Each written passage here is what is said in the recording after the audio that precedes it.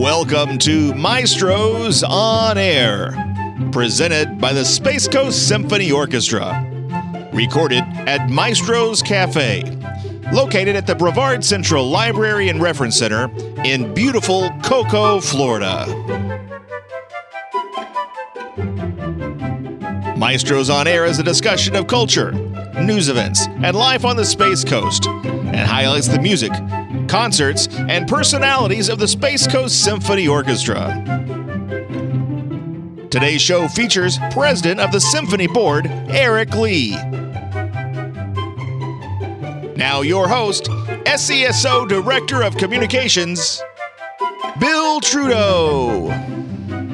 Top of the morning to you, guys. Top of the morning to you. Top of the morning. Notice I said guys. Yes, You threw me thank off. you. Well, I'm Bill Trudeau, host of the show. Eric Lee is here. President of your Space Coast Symphony Orchestra. And We have our fabulous producer. Jeremy Hickman, pusher of buttons.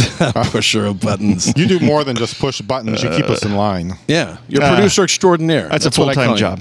Yeah, you got that right. Just ask my wife. You're very good. I'm going to tell you something, okay? And I'm not going out on a limb. Trust me. This is true. This is from the heart, Jeremy. From the heart. Okay.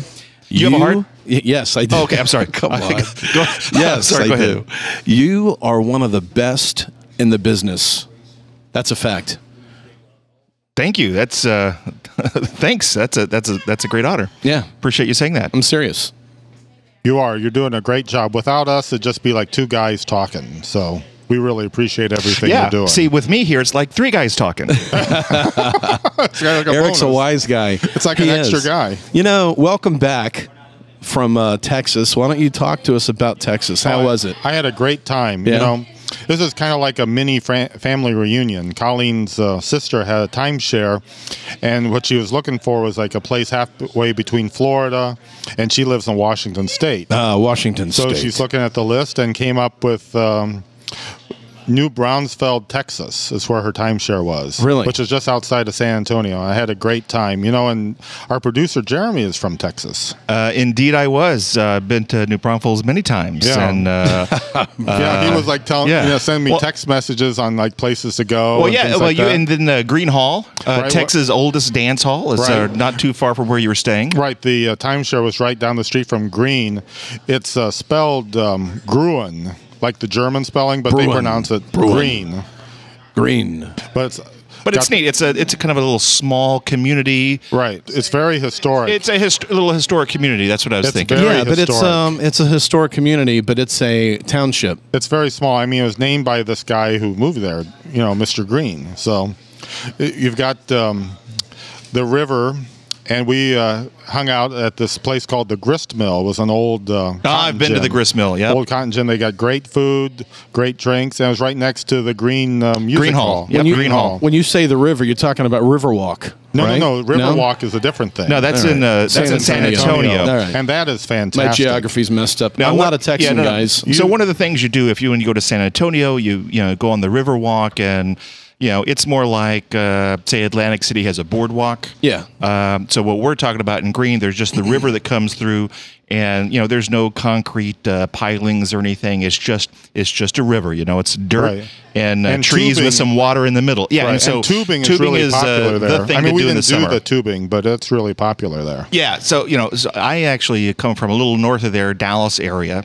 But during the summer, that was one of the things that do is you get half a dozen people. You go down.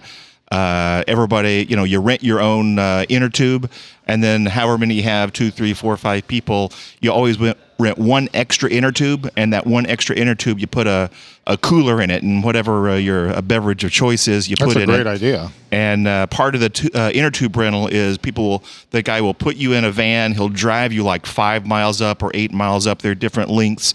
You pick how long you want to be on the river that day. He'll drop you off upriver, then you just float down. And when you're done, you get out and Yeah. you get in your car and you go home. Yeah, Sounds like the Silver Glen. Yeah, we weren't Silver really Glen like Springs. Well, Yeah. also if you go up to Georgia, Helen, Georgia, they do that too. Oh, yeah. The In fact, tubing.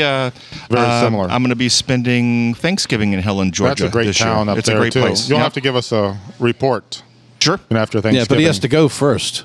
Well, no, I've been before. That's a ways off. It's a great town. Yeah, Helen's a neat town because you kind of drive up into the foothills and kind of go over the crest, and then you drive in. Yeah, and it's really cool.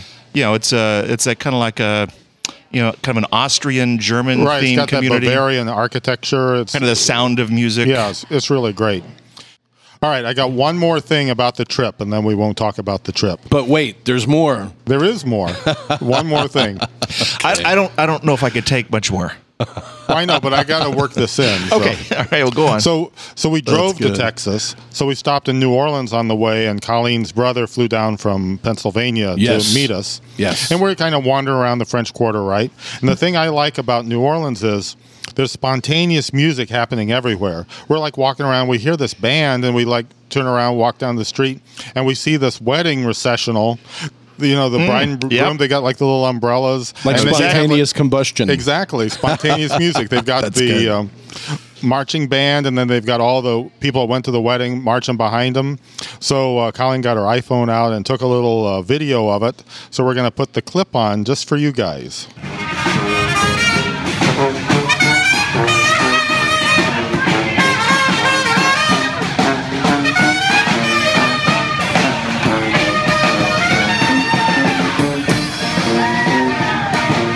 That reminds me of The Godfather. It kind of This past weekend was Godfather weekend, and they did just that. They had musicians following them around the streets.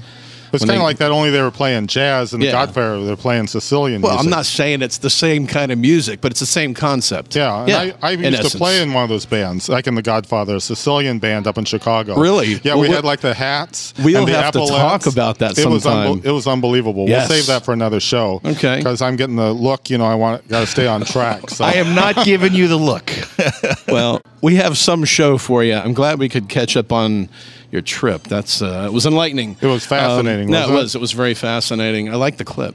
Coming up, we're going to take a look back at Carmen. We have a really great clip from Christine Nigas. Right, that's going to be in the middle part of our show. Yeah. Some really great upcoming concerts to talk about, and no show would be complete without one of our featured interviews. Correct? Well, that's correct. Let me set that up for you. Our interview today is a friend of mine, Mike Gross. He's currently the tuba professor at the University of Oregon. We went to school together at Northwestern University. And what happened was he's doing this project where he's interviewing all the... a project. It is a project. Okay. He's doing like this project where he's interviewing all the former students of Arnold Jacobs. Now, our listeners, some may be aware, but Arnold Jacobs was the tuba player in the Chicago Symphony Orchestra and probably the preeminent brass teacher of the 20th century. Wow. So, that's some title, preeminent brass teacher of the 20th century. Actually, you could even say maybe like wind teacher, because more than just brass players, I mean, he... taught like all like wind instruments. People would come in, and work with him. But I mean, I think primarily is like, And was this at DePaul where you went? Well, he taught towards the end of my time at Northwestern, and then when I went to DePaul, they worked a special deal for me so I could study with Jacobs, even though I was going to DePaul.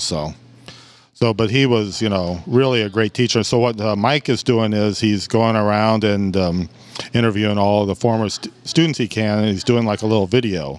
And then when we get that, we'll put that on the website as like additional content.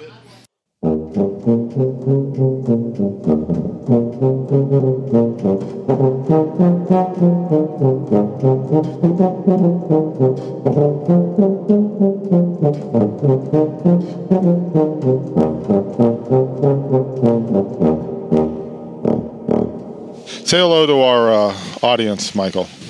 Eric, it is so good to see you. I can't believe it. And hello to everybody who's listening.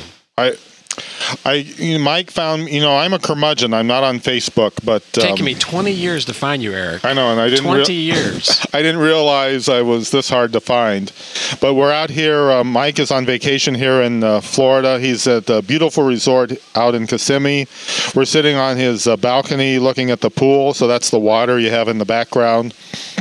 And I'm just so happy that Mike found me, and the main reason he found me was he's doing this project that he's going to elaborate about on our mutual teacher, Arnold Jacobs. Arnold Jacobs was the tuba player in the Chicago Symphony Orchestra, and probably wouldn't you say, the foremost brass teacher of I'd say the 20th century? 20th century? Yeah, if I'd say not so. all time.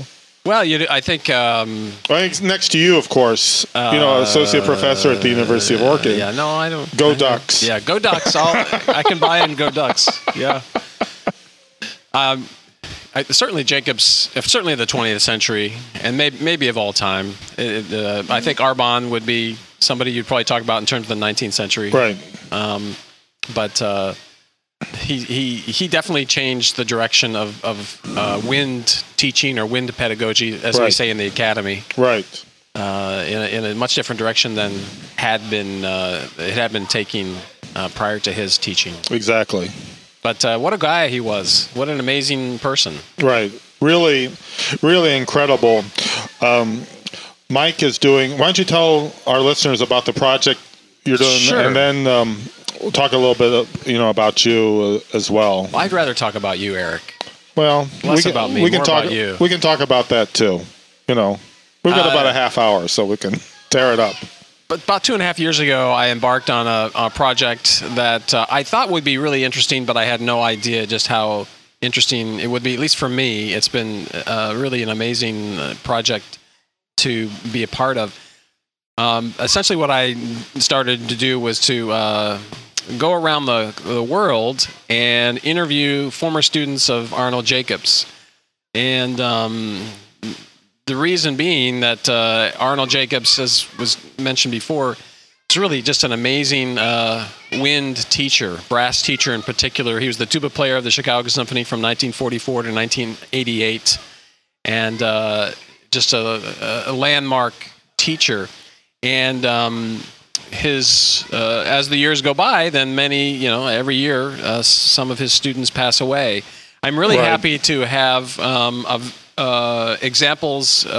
interview examples of his teaching from the students who studied with him in the 40s, the 50s, the 60s, the 70s, the 80s, and the 90s. Right.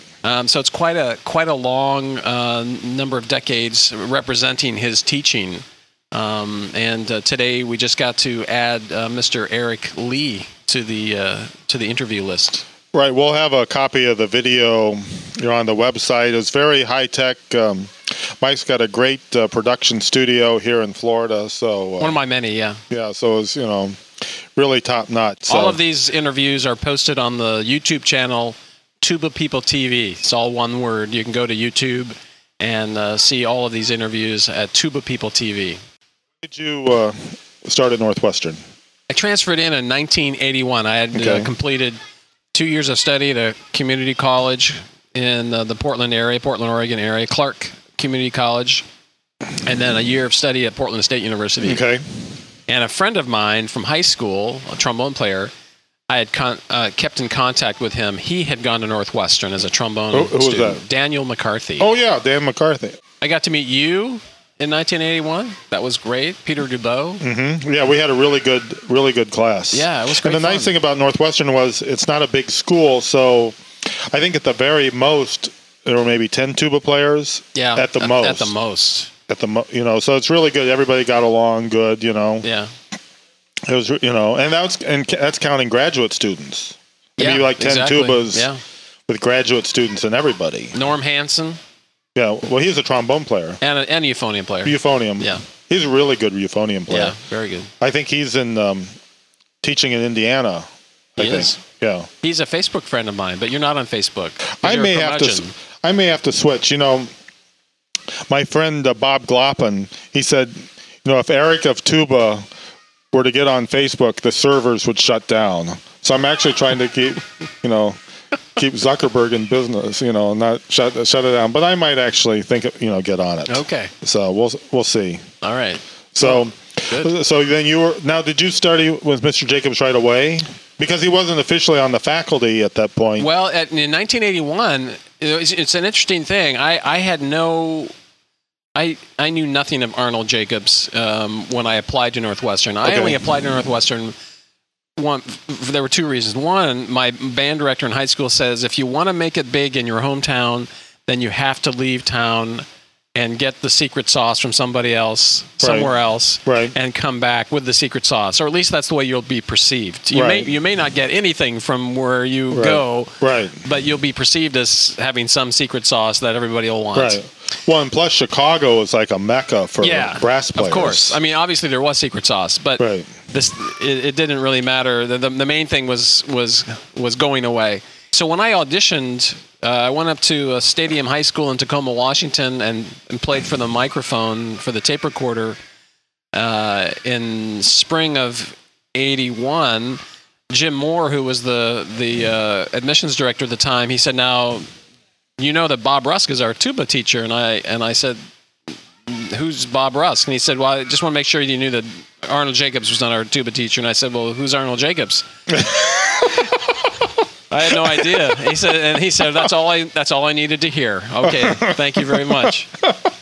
So I got to meet Bob Rusk, when I arrived in September of '81, and then that very year they brought Jacobs back in a part-time capacity. So we studied with Jacobs and Rusk concurrently. Right, because I had started studying with him on my own when I was a sophomore, and then I remember then he got back on the faculty. And what our listeners may not realize was Northwestern is in Evanston, which is like the first northern suburb of Chicago.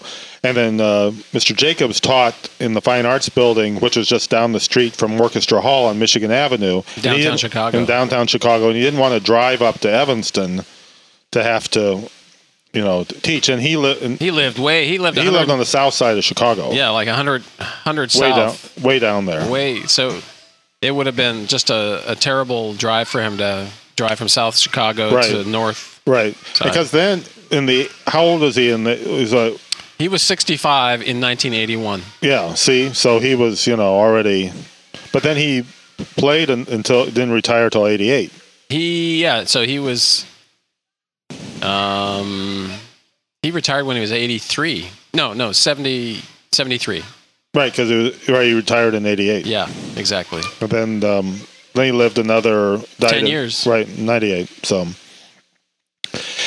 but it was great. Wasn't it great studying with Jake and with Bob Rusk? Yeah. And now another thing our listeners may not realize, Bob Rusk was the tuba player in the Milwaukee Symphony. And we were talking about this, off the air, what an underrated tuba teacher and player he was. I mean, he was really, really great. I thought a really great teacher. Yeah, fantastic. And he was teacher. a long-time student of Jacobs. Plus, he studied with Bill Bell. At Indiana.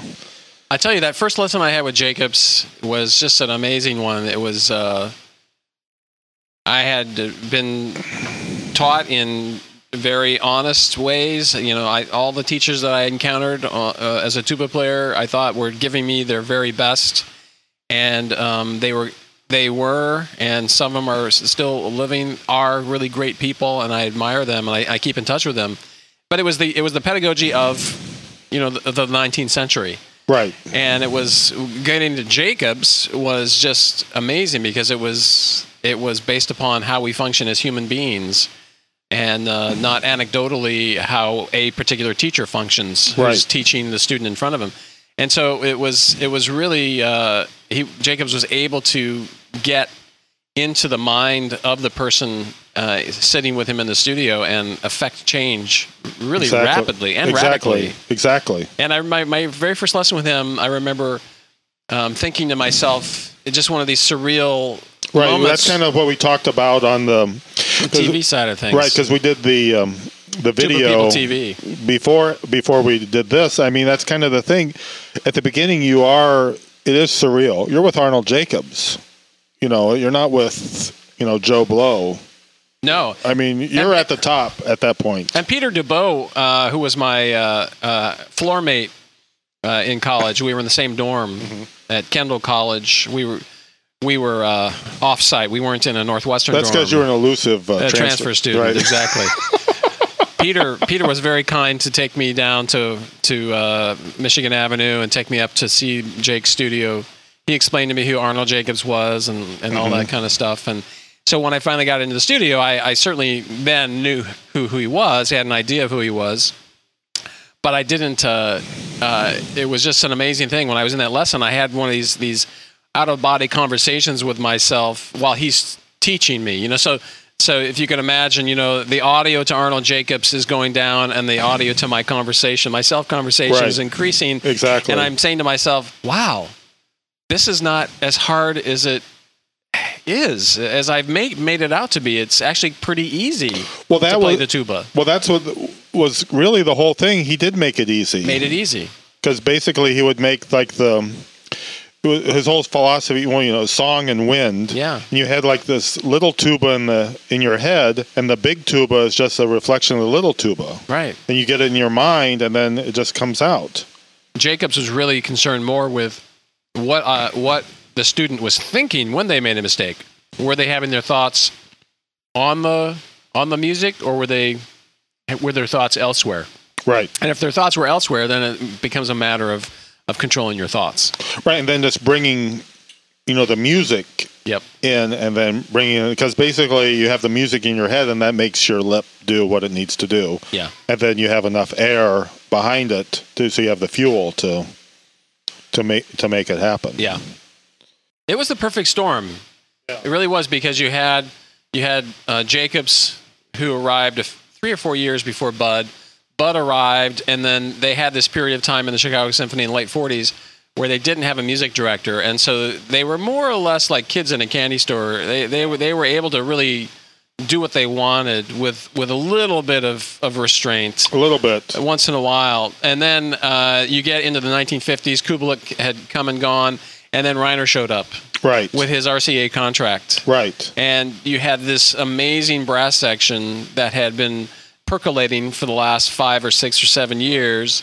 Reiner shows up and with his recording contract with RCA, and then all of a sudden they make these amazing recordings, incredible recordings, that many of which are still gold standard today, even 50, 60 years later. Right, and they would do those in Orchestra Hall, and that was before the hall was remodeled, and basically it would just hang like one micro, like a stereo just from the top, and that was it. Well, that was the Mercury Living Presence. That was the mono. Yeah, that was the mono. But then RCA was stereo, but I mean, it was stereo. Like it wasn't a lot of over miking, you're right. No, it was amazing. And if you listen to, going back to Kubelik, like the pictures in an exhibition recording with Kubelik, you've got, like you said, they're like a bunch of young kids. That was Bud Herseth's first commercial recording. That was the first time that we get to hear Bud on a commercial recording. It was an amazing time for that orchestra. Right, and then you had after Reiner, and then the other interesting thing about Reiner was Jake's conductor at Curtis. That's right, and Jacobs there wasn't necessarily, I don't think there was a committee per se, but a few people were. Like Bud Herseth, Jacobs, I think the concertmaster was asked by management what they thought of Fritz Reiner possibly becoming the next music director, and Jacobs is famous for quoting, "Oh, I'm sure he's calmed down in his elder years. I'm sure it'll be fine." I don't know if that really happened. I don't think that happened. No. He would tell me, like in lessons, like anytime Reiner was around, you would only practice like your best stuff. And you the hardest excerpts you could play, perfectly, and then he'd leave you alone in rehearsal. Yeah, and he learned that at Curtis because his practice room, his assigned practice room, Mr. Jacobs' assigned practice room at Curtis Institute of Music in Philadelphia, was on the corridor that led from one part of the building to the other part of the building. And so he had, he knew that all the great artists of the Philadelphia Orchestra were coming, walking past. He knew the conducting staff would be walking past. So he said instinctively he knew he had to sound great all the time. Right. And that's what he would call training the brain or programming the brain to sound great all the time. Right. So even if he had to change the rules by slowing things down or taking things up an octave or down an octave, whatever it might have been. Right. Whatever he had to do to sound great, he always found a way to sound great. Right. And that's kind of like what he would talk about in the lessons too. Yeah. You don't want to practice sounding bad. Right. You only want to practice sounding good. So whatever you're playing, the most elemental piece, like how they are, whatever, you want to sound your best at all the times. You never want to sound bad. Always good. Right. and because he didn't want Reiner, coming after him, because Exactly. Reiner, was kind of a tyrant. Don't you think? Kind of. Yeah, I think so. What was it? One of the horn players, after Reiner passed away, one of the horn players went to the funeral service, and somebody asked, "Why? I didn't think you liked Dr. Reiner well enough to go to his funeral service." And the horn player said, "I didn't. I just want to make sure he was dead."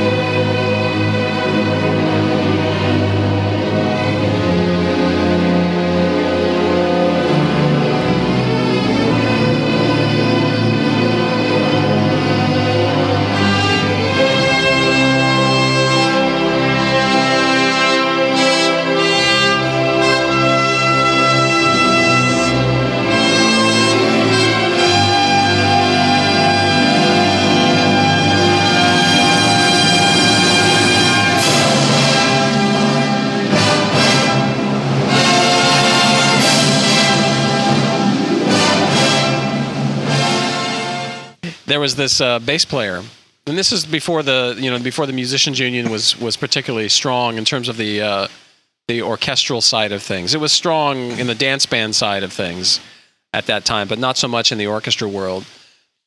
There weren't as many protections for the musicians back then, and so there was this bass player who in the orchestra, Chicago Symphony, who would be from time to time asking Reiner about his beat pattern, or can you make that more clear, or can you I can't really tell what you're doing.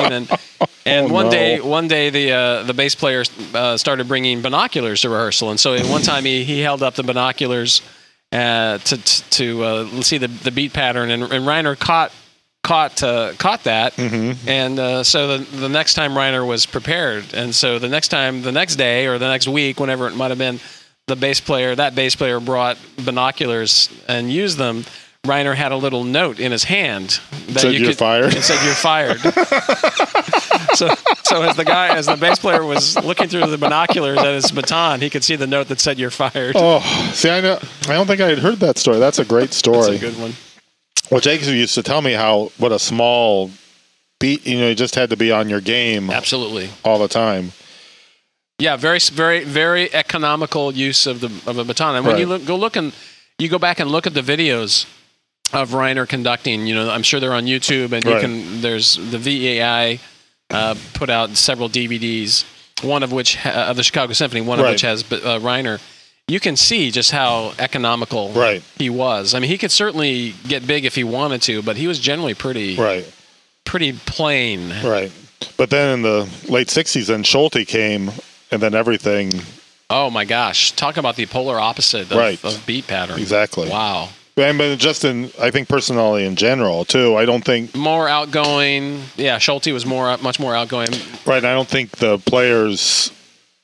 I never heard Jacob say anything bad about Schulte. I don't think they weren't scared of losing their jobs with Schulte as they were with Reiner. I think at that point, the orchestra had such an esprit de corps that they were the Chicago Symphony now, and they wanted to sound great all the time. Right, and our listeners may not realize what we're talking about. Like in the 50s, it wasn't even a full-time job back then. Chicago Symphony. It was like I think a 25 or 30 week downtown winter season, maybe 25 weeks, and then you'd have maybe a month or 6 weeks off, and then you'd have a 4-week summer season at Ravinia, and then you'd have another 4, 5, 6 weeks off, and then you'd start the downtown season again. Right. It wasn't even a full-time job.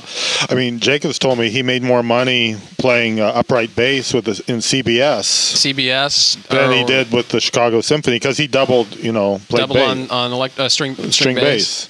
And he also would play in the tea room or the restaurant at Marshall Fields on State Street. He'd play in a jazz trio. Right. Bud Herseth sold used cars to supplement his income. Right. Yeah, it was a different time. It was a different time. And Bob Rada, who's one of the people I interviewed, he actually studied with Jacobs in the 40s. He joined the Chicago Symphony trombone section in the 50s under Reiner. He was there, I think, maybe 5 years, and decided, I can make more money doing something else. Right. And so he went into aeronautics. Right. And, left the orchestra. Right. It's a totally different world, then than it is now. Yeah, for sure. I mean, it was not a 52-week season. It wasn't until the early 60s that the musicians in the orchestras in the United States, the big ones, started to take control of their destiny through the unions, because the local unions at that time were much more focused on the dance band members of their locals, and as well as the recordings, the recordings. And so there was not as much attention paid to the orchestral musicians. And so the orchestral musicians in these various cities, Chicago, Cleveland, Philadelphia, New York, would be more or less left out in the cold by the representation or lack thereof they were getting from the local union boards when they would negotiate contracts with the symphony managements or the symphony boards. Right.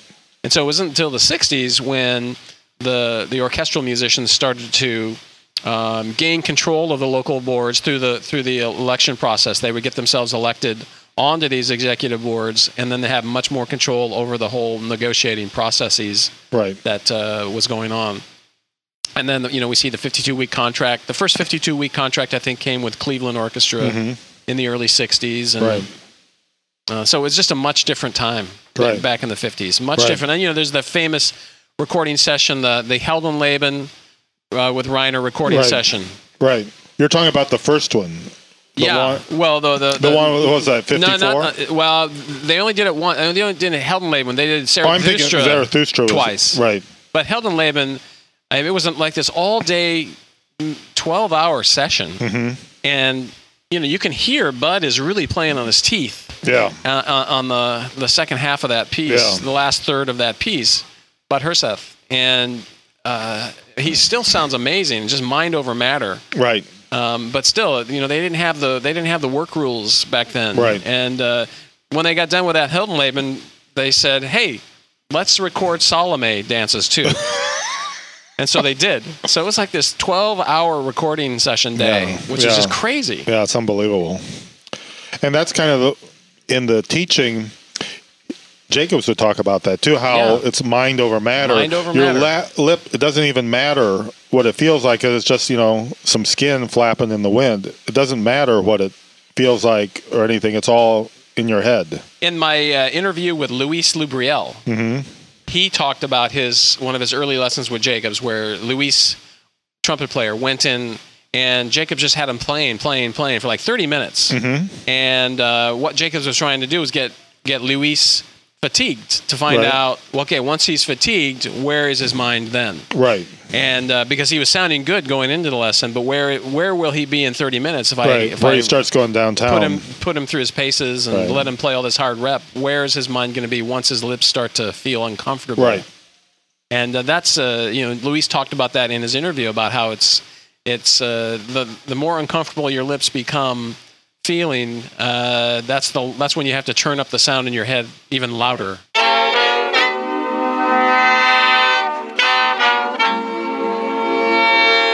All right, we're back. That's an interesting part of the interview, because what Mike's talking about is the fatigue factor. And, that happens with us with the Space Coast Symphony, because, Aaron really asks for a lot out of the brass players.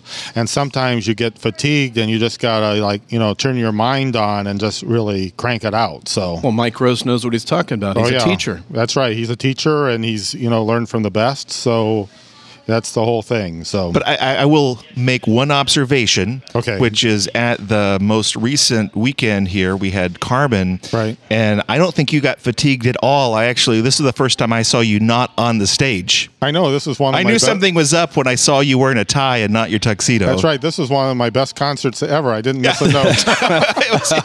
You were sidelined. I was on the bench. To look over and see you sitting there with the audience. I mean, you were like, I could have talked to you. It was pretty cool. Yeah. Yeah, it's almost like we could have talked to him. Yeah.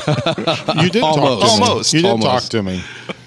You did talk to me. But it was a great not during concert. the performance, for God's sakes. No, that would be inappropriate to talk during the performance. Yes. You are correct, sir. But now that it it's was over, great. we can talk about the performance that was. Yeah, and I really and you guys were there. It was really great. I really enjoyed it quite a bit. I went with my mom. I got to tell you, she said, and I quote, "I will never forget this as long as I live." Really? She loved it. Well, I really liked it She too. made this statement on the way home. Are you ready for this? I'm ready. On the way back to Titusville. I'm ready. She said, "My new love is symphony music." Really? Oh, that's great. You know why?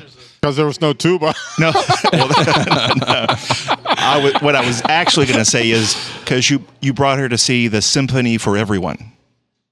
Good point. That's true. Yes. It is a symphony for everyone. Yes. So I will make an observation too. Okay, go. I'm in observation mode today. This is my yeah. third observation of the day. I I think. Certainly, I'm no stranger to the oboe, and it's pleasing as an instrument. But I wasn't quite sure what to expect, and I will tell you, I thought number one, she performed flawlessly. It was wonderful. Oh, yeah, And she's what I was really fantastic. amazed by was the amount of tonality coming out of the oboe. I didn't expect that much sound. Really. Oh yeah, she's really a great player. This is the second time she's played a concerto with us. As Aaron mentioned during the concert, she'd played English horn concerto, a couple of years ago, and then she did this one. Yeah, she's just a really great player. It's She really actually- enjoyable listening to her. It was. And as a musician, my take on it, she put that oboe through its paces. Oh yeah, that concerto was really, really something. Yeah, to hear her and the violinists, I mean, obviously all the musicians, but specifically her and the violinists working in and out of each other. It was like a dance. Yeah. It was unbelievable. It's Oh, like yeah. the musicians, It was it's really like good. the instruments were dancing with each other. It was incredibly tight and busy, and I was blown away. Yeah, because it was an interesting concert for us because the first half was strings, and then we had the Barber Adagio for strings, which is just strings, and then we Yes. had the oboe concerto, which was the oboe and the strings, and then the second half was strings and percussion. So it was an interesting concert. You didn't have the full orchestra with the strings, the brass, the percussion, and the woodwinds. The whole thing. So that's why I wasn't playing, because I wasn't needed. There was no part for me. A surprise was the unannounced encore featuring Kristen Nigas. Oh yeah, that was really great. It was Gabriel's oboe from the movie The Mission, and Aaron announced that it was one of his grandmother's favorite pieces. That's So right. It was really, really great, and we just so happened to have a clip.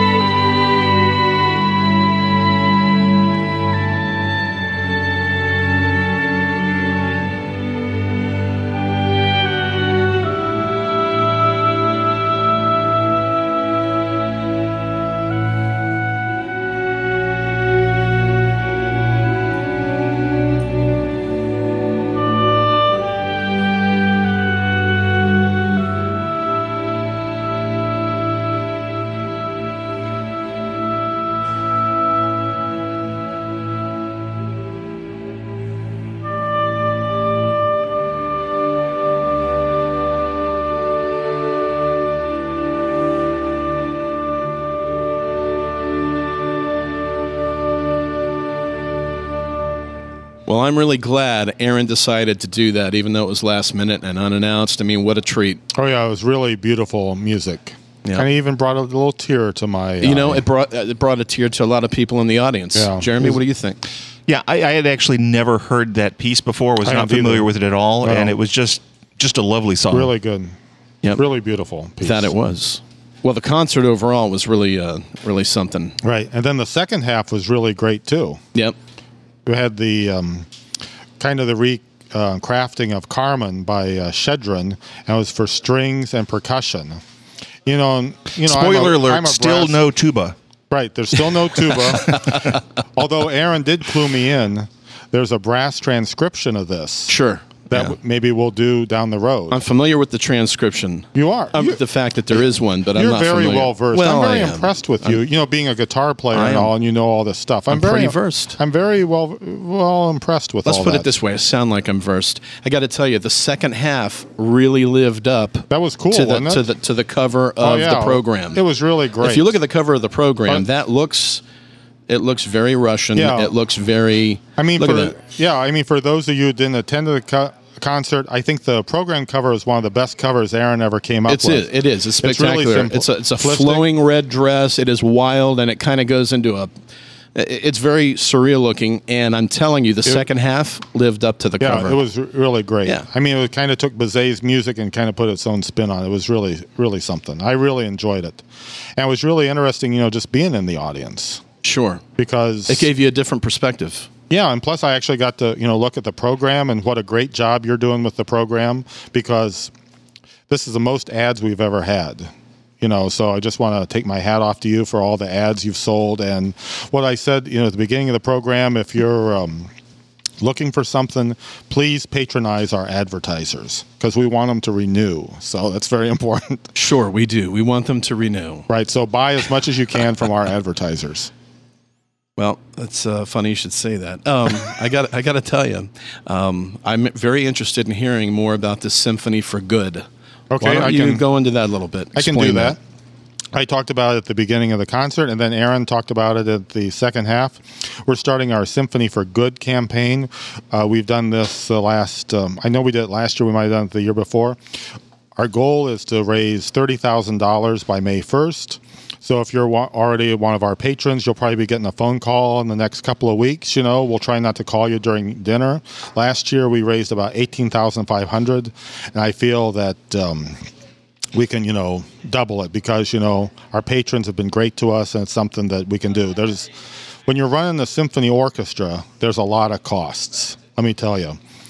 The ticket prices, we keep them artificially low, so it doesn't cover all the expenses of running the orchestra. We've got music, we got to pay the musicians, we got to pay the venues, we got to pay licensing, marketing. The list goes on and on. There's a special sort of software we're looking to purchase that will revolutionize the way the symphony does business, And it costs like $20,000 for the software. Yeah, it's a big deal. So that's something we're trying to raise money for, to purchase it. But it will completely revolutionize the way we do business. So Well, that'll be good. it'll be great, and I know everybody can do it. And this is finishing up with tax season. Your contribution is tax deductible to Sure. the fullest extent of the law. Yeah. So, well, thank you for that explanation. Did you like that? Yeah, I It's sure pretty did. good. I can be serious when I want to be. Yes, you can. Speaking of being serious, I really like the first part of the interview with Mike Gross. Why don't you set up a little bit of the second interview, and let's go to the second interview. Yeah, we're going the second part.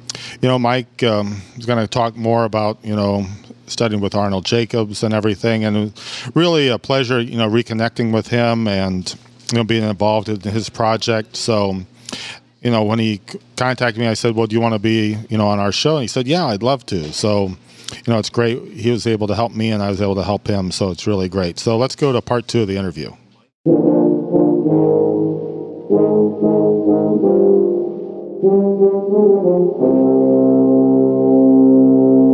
And let me think if there's anything else that you think would enlighten our listeners. Well, I would just like to say a word or two about Eric Lee. Eric Lee is a fine artist, a fine musician. You're very kind. And well, he was always one of my favorite people to hang around with at Northwestern. And he had this amazing ability to imitate Arnold Jacobs. And there was one week when Jacobs couldn't fit me into his schedule for a lesson. So Eric and I were over at Pick Stager, the concert hall at Northwestern, and I said, Eric, Jake just he threw me out of the queue for the lesson this week. I'm wondering, can I get a lesson with you? Can you go into your Jake mode? Why, yes, Michael, I can do that for you. I'd be happy to. So Eric had this great ability to imitate Mr. Jacobs in sound and even in some content. And so I had a lesson with Arnold Jacobs through Eric Lee. So how did that work out for you? I thought it turned out okay. Yeah? Yeah. Did you learn anything? It was a good fix. Yeah. Definitely. Did you get me a muffin? I might have gone over to Norris and gotten you a muffin and some coffee. What our listeners may not realize was at the Fine Art Studio, Mr. Jacobs would teach. Literally, he'd teach all day. So he really didn't take breaks for lunch or anything. No, brought his lunch or else. Or what would happen is you'd show up for your lesson and he'd be like, Eric, why don't you go downstairs and get me a blueberry muffin and get something for yourself too. Here's $100. It's the smallest I have. He'd have like this wad of cash. He was like Diamond Jim Brady. Yeah. Go downstairs, you get him a muffin. I wouldn't get anything to eat, but I'll get I love coffee, so I get a cup of coffee. Yeah. So go downstairs, get the muffin, get the cup of coffee, bring it back, and he was happy. Yeah. Or sometimes he'd want a grilled cheese sandwich. Grilled cheese on toast, coffee, cream, and sugar. Right. Or if he's really living it up, he'd want a cheeseburger. Cheeseburger. Yeah. From That was Fine Arts Cafe on Michigan Avenue. Right on the ground floor. So. Yep. You take you get the Fine Arts building. Once in a while, I would actually, if I knew his lesson was maybe midday, like 3 o'clock, my lesson with him, I would bring him a cup of coffee, cream and sugar. Oh yeah. I'd stop in and get him. I think I got smart enough to do that. He would, because you never knew if he had eaten or not, but he'd always would drink coffee. He'd always take some coffee. You get in the elevator of the Fine Arts building. Usually Tommy. Right. Tommy was the elevator operator. Big Notre Dame fan. Right. And he'd get you to the 4th floor, close the cage, and move that elevator up. Yeah. This is like an antique elevator. They still have them that way too. It's unbelievable. It's like from what, like the 1800s? Late 1800s. Yeah. It used to be the ground floor of that building used to be the Studebaker showroom. Wrapping up the season with also Sprock. So in May. Nice. So, 2 tubas. 2 tubas. So you'll be principal tuba and president in curmudgeon. And President Curmudgeon, we're doing this thing in partnership with NASA where it's going to have images of Earth, as we play also Sprock. The year before, we did the planets with images from NASA. Wow. And then this year, we're doing it also Sprock, and it's images from NASA with Earth. And last year you did planets with these images. They had like all these high resolution images of all of the planets that. And where'd you get those images? From NASA. NASA? Well, we're right down the street there, from the Space Center. So. When was the Space Coast Symphony founded? 2009. Wow. Excellent. So we're doing. And you're president. I'm president. It's hard to believe. I'm probably the only tuba player who's a president of an orchestra, probably in the world. Here, I'll tell this story real quick, and then we'll wrap things up. I told you this. When you called me last night to set things up for today, Aaron, we were playing like this pickup orchestra. We're doing Verdi's Requiem, right? And and I knew Aaron, but this is the first time I'd ever played for him as a conductor. And he's like playing. He stops the orchestra. Violins a little bit softer here, more trombones. We're like looking at each other. That never happens. I know. We're like, what's going on? And then we're going a little bit farther along in the Verdi, and he stops and says, trombones, I know that only says piano, but why don't you play that a good solid forte? So then we knew Aaron is our guy. Yeah. So then Colleen said, Aaron, you should start an orchestra. A couple of months later, he got all this paperwork, and then it's been great. I think he's probably one of the few conductors I played for that lets us play like God intended. Because, staying with the Chicago Symphony, it's full on. It is. Especially the way they played, back in the day. That's amazing. And he lets us, just turns us loose. And, Aaron's kind of like, my Reiner, kind of. Only he's young and I'm old. And back then, Jake was young and Reiner was old. That's right. So, but it's kind of like that same sort of thing. Just turns us loose. He's not going to fire you, though, is he? He might fire me. Bring your binoculars and find out. He might fire me. You never know. I try to keep. That's the thing with Aaron.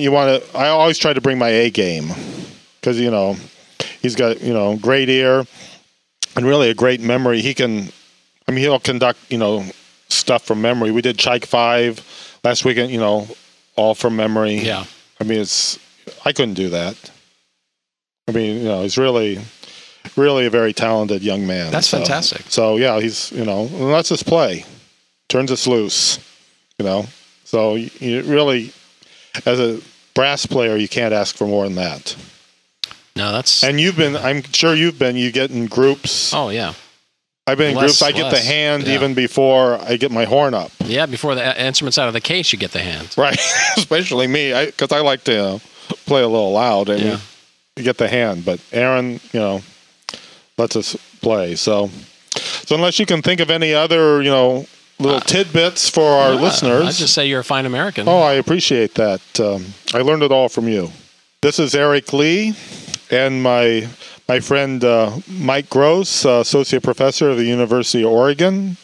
We're going to sign off for now. And Mike, if you're ever in the area. Oh, I can't wait to see you again, Eric. Yeah. Thank you for having me. If you were here in May, you could play second tuba. Zarathustra. Zarathustra. You can't beat that.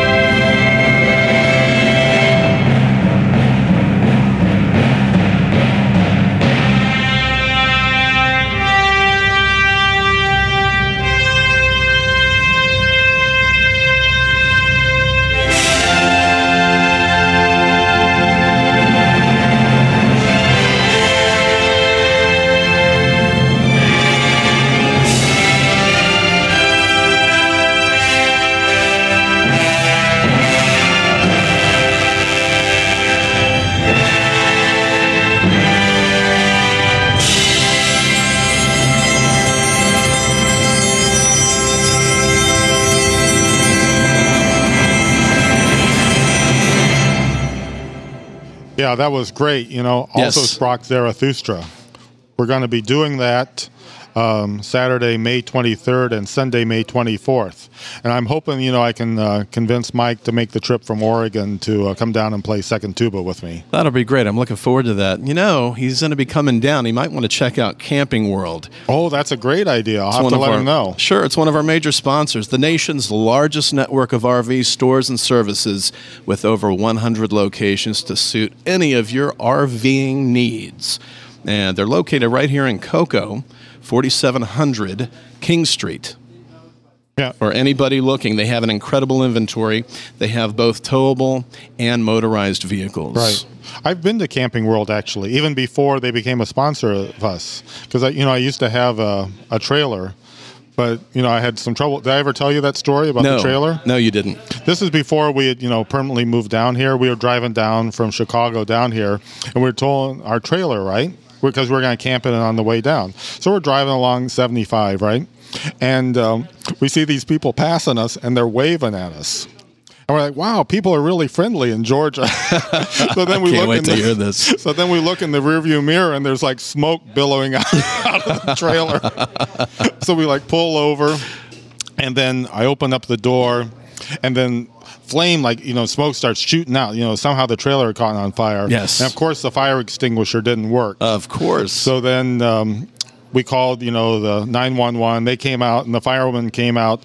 And when they started hacking at the trailer with an axe, I knew the trailer was totaled. So that kind of ended our RV days. But if I were ever to get another trailer, I would definitely go over to Camping World. Were you upset? Were you happy on that trip? I was not happy that the trailer caught on fire. I was not happy about You that. weren't happy? No, I was not happy that the trailer. Of course not. It's a trick question. I was trying to. Anyway, that's good to know. Look, we have some upcoming concerts. You kind of alluded to the one. Right. Why But don't we've you got a walk concert us before then. Walk us through the concerts. Okay. This is kind of like an annual event for us, and people love it. It's called the Pops Bouquet. Yes. It's a concert honoring mothers. Honoring mothers. Right. It's Saturday, May 9th at 7 p.m. over at the Scott Center. It's kind of a lighthearted concert. It's really a lot of fun. We do this thing where Aaron invites the kids up on the stage, and they conduct the orchestra. You know, it's a lot of fun. Sure. And there's other things too. If you get there early enough, if you're a mother, you get a free flower. It's really a nice program. I think everybody really likes it. And any good father, son, husband that has a mother, a wife, a grandmother, if you don't bring your wife, mother, or grandmother to this concert, you're messing up. That's right. What about the Odyssey? Oh, that is going to be fantastic. It's in conjunction with NASA, correct? NASA. I don't know how many of our listeners went to our concert last year, The Planets, where we did Holst the Planets with the images, from NASA of all the planets. This is kind of like part 2 of that. We're doing an Earth Odyssey with pictures of Earth from NASA, from space, and we're doing also Sprach Zarathustra. Wow. Which has, the 2 tubas, yes, which is quite unusual. And you love that. That's what I refer to as the tuba blast. That's right, tuba blast, 2 tubas. It's very unusual. I'm still looking into making a new drink. Tuba blast. Yes. Blast. In this case, that was your idea, so I got to share credit for that. But I'm in. One of these days, I'm going to come in with a giant plastic bottle with a lid on it, a little squirt thing in the top, and I'm thinking some sort of fruit flavored little effervescence in there. Tuba blast. You know what they say? That's great. I love the idea. What happens in the tuba stays in the tuba. Not really. No, that's why you have those little valves. Yeah, like all the spit comes out. You just had to say it. I set you up for that. I didn't think you'd go there. Did you say spit valve? That's what it's called. Can you say that? Can you say that on the air? It's actually called a water key. Okay. But right. Most of us call it a spit valve. For the love of Pete. It's on the slide. It lets the excess condensation out. Yes. So. Well, ladies and gentlemen, it has been a very interesting show today here from Maestro's Cafe. Yes, at the beautiful Central Boulevard Library and Reference Center. Yes. And just a reminder from something we said last time, Maestro's on Air now available in iTunes. This happened while you were on vacation, actually. Right. So you told me you actually did go. I was able to subscribe on both my iPad and my antique iPhone. So if I can do it, anybody can do it. And I'd like to thank Jeremy for getting us on iTunes. I know it wasn't easy to do all that. So sure, my pleasure. Just you can go to the iTunes store, search for Maestro's on Air, or you can go to the website for the show, maestrosonair.com. You can either listen there on the page, or you can download. Right, so like if your internet connection goes out, you're still able to listen to us. So, well, ladies and gentlemen, that's very important. Yes, it's very important. This is Bill Trudeau and Eric Lee, and this is Jeremy Hickman saying, "We'll see you at the show." You've been listening to Maestro's on Air, brought to you by the Space Coast Symphony Orchestra. Remember, you can support the symphony in many ways, including a visit to Maestro's Cafe, located just inside the main entrance to the Brevard Central Library and Reference Center, 308 Forest Avenue, Cocoa, Florida. Maestro's Cafe serves a variety of coffee and other drinks, as well as breakfast and lunch selections, and is open most days from 9 a.m. to 5 p.m. with extended hours on Tuesday and Thursday, closed Sunday. For more information about the symphony or upcoming events, like us on Facebook or visit our webpage at spacecoastsymphony.org. And remember, as always, we'll see you at the show.